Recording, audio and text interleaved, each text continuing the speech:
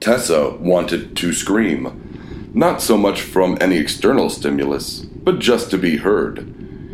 He had told her a secret once. She had promised to keep it. He made her promise 3 times.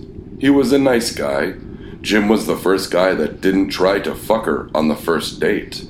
He asked all the right questions. He looked good naked in the moonlight when she would watch him as he slept. That was weeks ago. She couldn't watch much now. Her faraway eyes only took in the darkness and the gray wooden sky.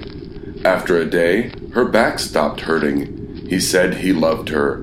That's when he told her that secret. Her eyes got big. She went to scream, but nothing came out. It was the wine. It was poisoned. Now there was nothing but this floorboard sky.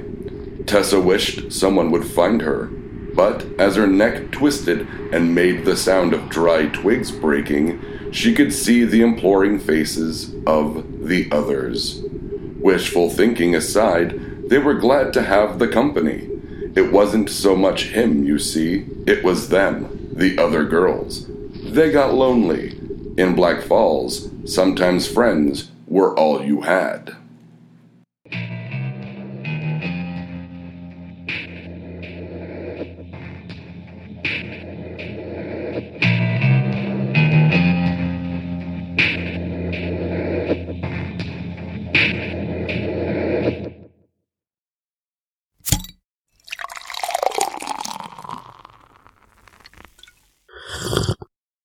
Oh, yeah.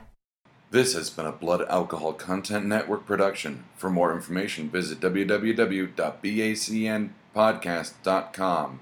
Your home for Almost Bacon and Banjo!